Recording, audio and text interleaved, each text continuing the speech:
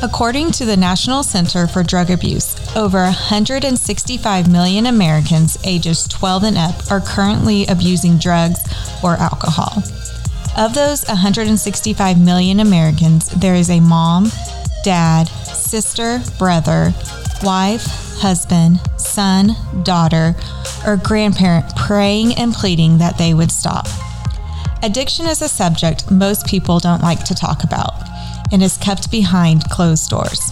But the Finding Hope podcast will bring light to the subject and give families that are living in shame, guilt, hopelessness, fear, worry, and anger tools and education to find strength, peace, happiness, joy, and hope. Hello, I'm Amy LaRue, Finding Hope Coordinator for Hope is Alive Ministries and your host for this Finding Hope podcast. At Hope is Alive, our mission is to radically change the lives of drug addicts, alcoholics, and those who love them.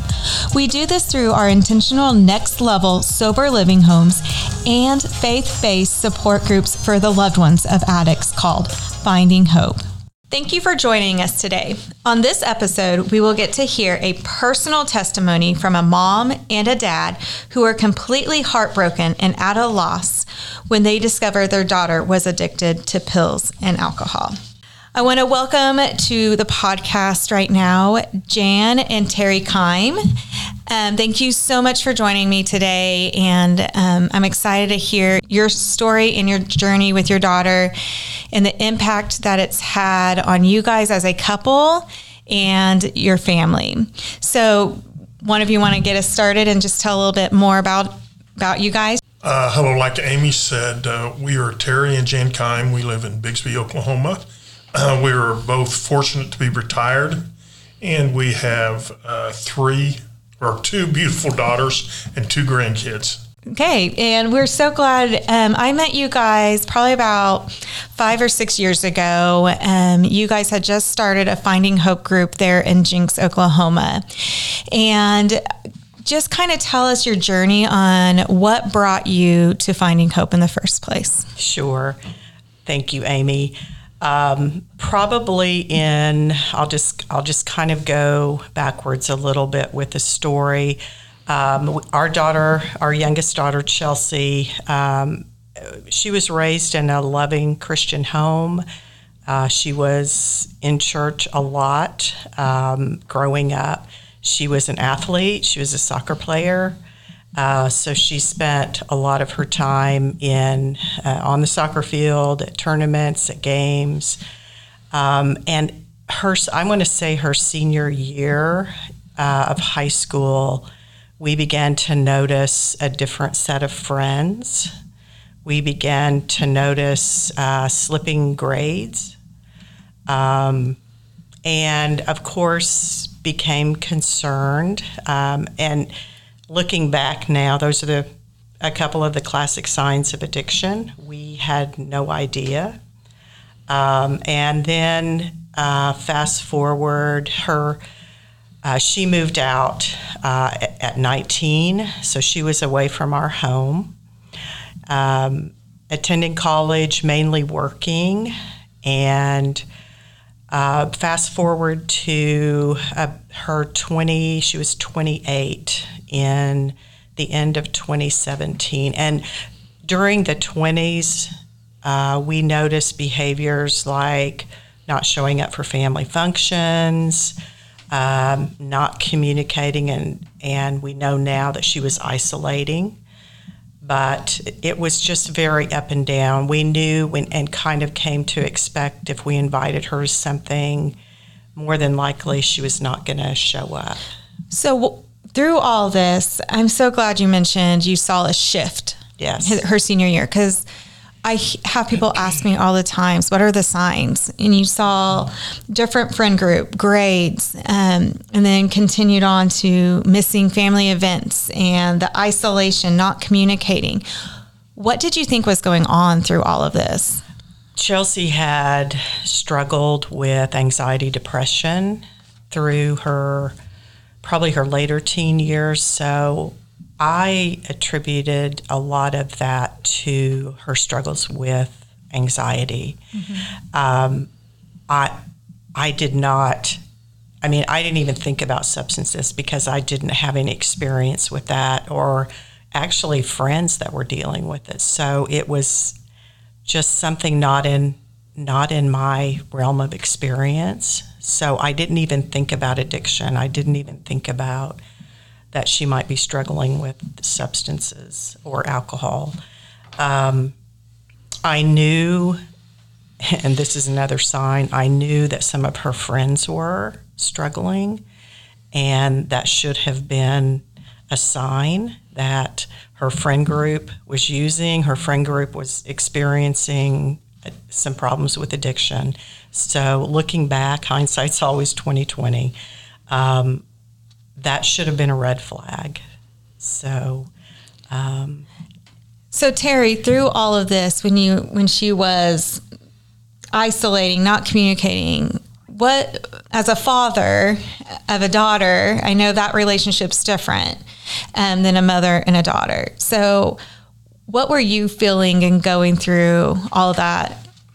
Well, at the time, during her high school years, Chelsea and I were very, very close. We spent a lot of time together, and I was out in the soccer fields with her, and it was just her and I had a very close relationship. And then I know when the set of friends changed and her interest in soccer faded, her interest in me faded, and we did not communicate. And she just did not have much of a communication line to me. So I was hurt. I was just kind of concerned and didn't know where she was at the time. I mean, spiritually, she was off the map. She had stopped going to church with us on Sunday, and it was very tough. And you always look back and think of all the things you should have and would have done, and it was a tough time. It was a tough time, but like I said, our communication was pretty much non-existent. Yeah, I can't imagine if you're super close and then all of a sudden it stops. So when did you discover she was abusing pills or alcohol? It was about 2017. It was around the holidays. One of her close friends called me and said, Chelsea needs help. She put up the flag, basically. She needs help. I've done everything I can to help her. And you guys need to know what's going on. She has addiction problems. She didn't go into great detail, but I was kind of in disbelief. It was a busy time. We were dealing with aging parents, so a lot of health issues there. So we were very, consumed with that. So we contacted Chelsea and had just a sit down with her and said, what is going on? And thankfully, she told us, she was very truthful and said that she needed help. She was ready for help. And she had tried to stop. She was addicted to Xanax. Mm-hmm. It was a doctor's prescription, but she could not, it became, she couldn't get enough. Okay, so she started going to the street to get her prescription. And she said, I can't do this on my own. She knew enough to know that this is something that had kind of taken over and consumed her life. But also during that time, she went through a lot of jobs. There were a lot of car accidents, so we were replacing a lot of cars, a lot of vehicles, and helping her with that. So again, here's another sign that we didn't know what to attribute to. There were always requests for money, continuing requests for money. And that put a strain on us and our communication with each other. And I mean, it was just a very difficult time. And at the point where she asked for help, we got in touch with a family friend, and he helped us get her into treatment. He was familiar with that community and helped us get her into treatment.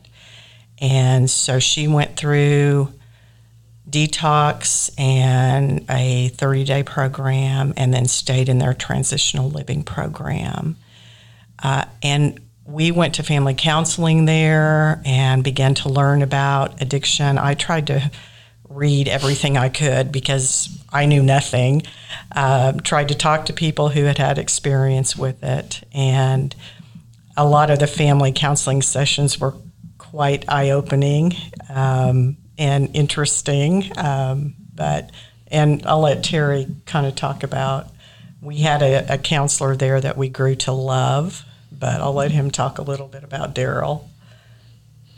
Well, one of the counselors, Daryl, he is a recovering meth addict, very big, husky man that put the fear of God into you real fast. But I remember the first meeting we had was Chelsea was sitting in between Jan and I, and of course I had my very unforgiving and bitter face on, and he just kind of looked at me. He goes, "So you call yourself a Christian?" I said, "Yeah, I'm a Christian." He goes, He goes, "How many Christians you know that don't forgive?" And it just hit me right in the middle of the eyes, and that was a very big wake up call. And at that moment, I just knew that I had to work on becoming forgiving for something that my daughter, I felt like she had done.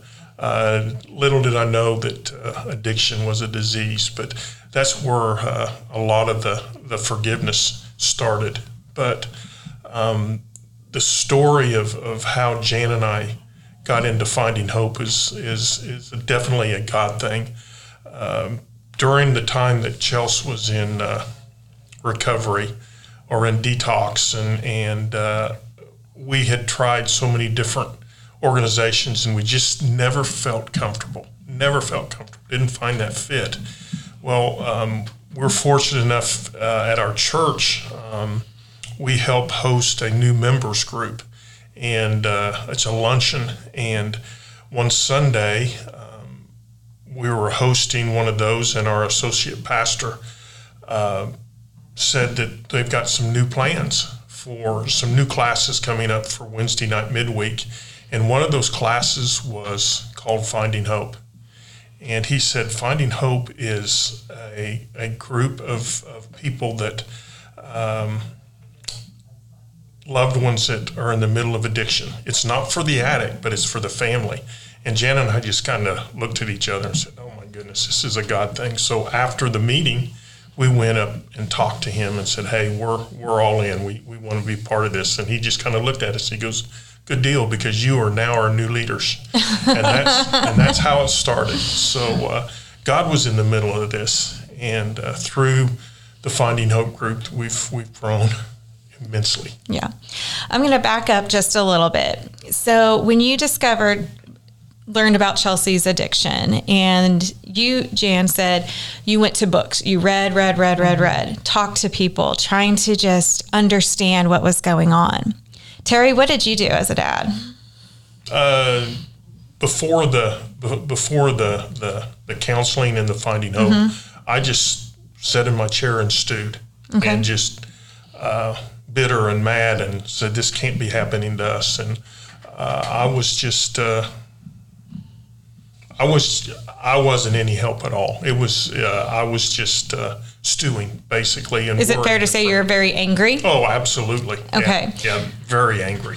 So you were just sitting there angry, not understanding, where Jan went into, okay, I'm going to read, learn as much as I can. And it's very interesting because I see when I talk to people on the phone a lot, like marriages, through this, it can easily destroy marriages. Absolutely. Addiction, when your son or your daughter is in it.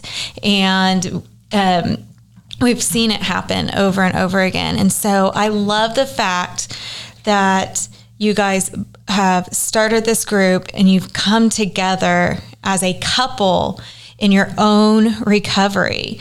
And so you've kind of talked a little bit, but what have you learned? Why do you feel it is so important that you two are in recovery separate from Chelsea? Chelsea's in her own recovery. Why is it so important that you guys are in recovery and attending this Finding Hope with others? I think, we can, as loved ones, and especially parents, spouses, can become as sick as our addict, our loved one. And so we have to also recover and find healing. So helping others and trying to help others walk through this has been tremendously healing for us. Helping them, it's just so gratifying to see the progress when people first come into the class, and oftentimes they cry the whole time. They're very emotional. They just need someone that understands that, just someone that understands what they're going through, and that they're not alone. And often you feel very alone in the beginning. And so that's what I love about Finding Hope, is that you find a community that gets it. And I like what you said. We feel alone as loved ones. And I heard you talk about that with Chelsea. She was isolating. Mm-hmm. So it's similar, right? Absolutely. And, you said we're as sick as our loved ones. I sometimes think we are even more sick because we are going and doing everything and anything to get them clean and sober.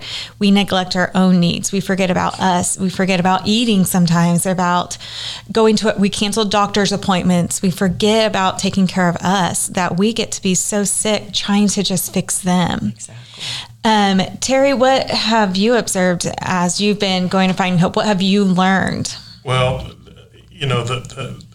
the way we start meetings is the slogan. There is hope. You're not alone, and it's not your fault. And every one of those is something that I needed when all this started. And first of all, I thought it was my fault. I thought, well, I should have done this. I should have done that. And if I would have done that, she wouldn't have been in this situation. And absolutely, like the isolation, both of us thought we were the only ones going through this. And we know now that there are lots of people going through this. And now we can actually show the last thing is there is hope, because Chelsea she's in recovery and she's doing well. We have that hope, and I just hope that our story can help someone that's coming to our class for the first time and just having to start dealing with this, and they can see that there is hope. So it's been an incredible journey, and it's something that Jan and I will, this class will be something that we probably will do for the rest of our lives. I love that you said that, because so many times I see when our loved ones get sober and clean, the family stops taking care of themselves. And it's so important that we stay in recovery just like our loved ones. And something that you said, Terry, it just made me think, addiction doesn't discriminate. No. And, you see that in our groups. You're so scared to go in because you're worried, and that fear and that shame. But then you walk in, it's like your daughter grew up in a Christian home, had everything she could want, soccer, doing all this, and this disease still got her. That's right. And it's nothing you did as parents. And if parents are out there listening, it's nothing you did. It's not your fault. And so if there are other moms and dads, I'm going to start with you, Jan. If there's another mom out there listening right now, what advice or encouragement would you give that mom? I would, for sure, want her to find a community like Finding Hope that you can invest your time in, and in that group you can meet others who who are on the same journey, maybe at different levels, but you're going to find a lot of wisdom in those rooms of people that can help you, can be a hope dealer for you. But find a community like that you just pour into, and especially a faith-based community, because you're like-minded. And I would just encourage people to find that group, like Finding Hope, that they can get involved with. Terry, what would you say to other dads that are out there listening? The thing with the Finding Hope, and I'll just be very open and honest, the fathers and men are not as involved as they should be. And I mean, I'm not going to put a guilt trip on anybody, but the fathers need to be involved. And I know, because it's hard for me. A lot of the classes deal with feelings, with emotions, and you know what? Men don't do that very well. And no, they don't. But yet, I feel even with having to feel feelings and feel emotions, it's just something that we as men we're going to have to do to get through this, because our loved one needs our support. That is so critical. And if they see that we're in this class and in this Finding Hope class, trying for ourselves to get better, that may just give them the reason to say, hey, my dad's in there. I need to try to do this for him, just to show him that I can try also. So I just hope that we can get more men involved, because it is important. And I think that our loved one will see that devotion for them by being in the class. Will you share, we were talking briefly before we got on the podcast, you just recently had a Finding Hope meeting, and we've been talking about your guys' story and your journey, but you shared 2 quotes from members. Will you share that real quick with the viewers, and then we'll wrap it up? You bet. So we had kind of an interesting meeting last night with power outages and a storm that came in. So we just took the time, and that's what I love about our group. They're so flexible, and they still showed up. And we did basically a long numbers activity and just shared where we were at. And one mom in particular said, I really think that my loved one in addiction would not be here today had I not invested and come to Finding Hope. So good. Because I would not have the tools to cope with that, and to show her that I was willing to invest and recover also. And that encouraged her. And then another one said, yes, I don't think my husband and I would still be married if we were not a part of Finding Hope, because it helped us get on the same page and heal together.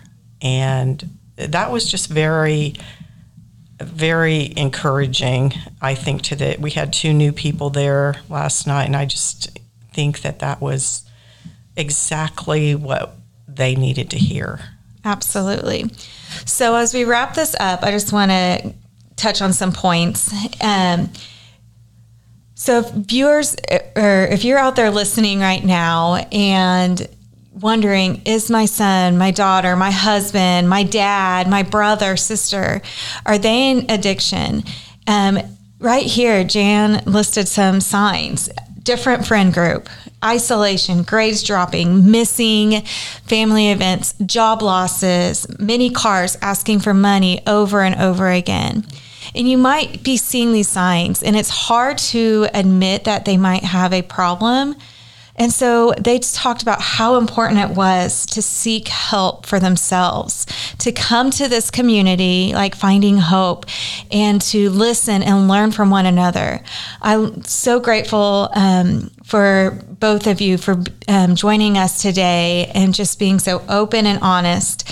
And You guys are amazing leaders, and we're so grateful for you for being a part of this ministry and for your journey and to pouring into other members and just seeing the fruits of that from those 2 members yesterday.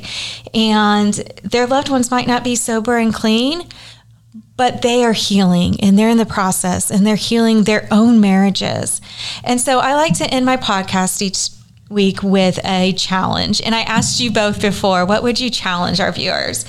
And one of you guys talked about is seek help for yourself. Seek that help. Look for help. Admit that you have a problem. Find that safe place.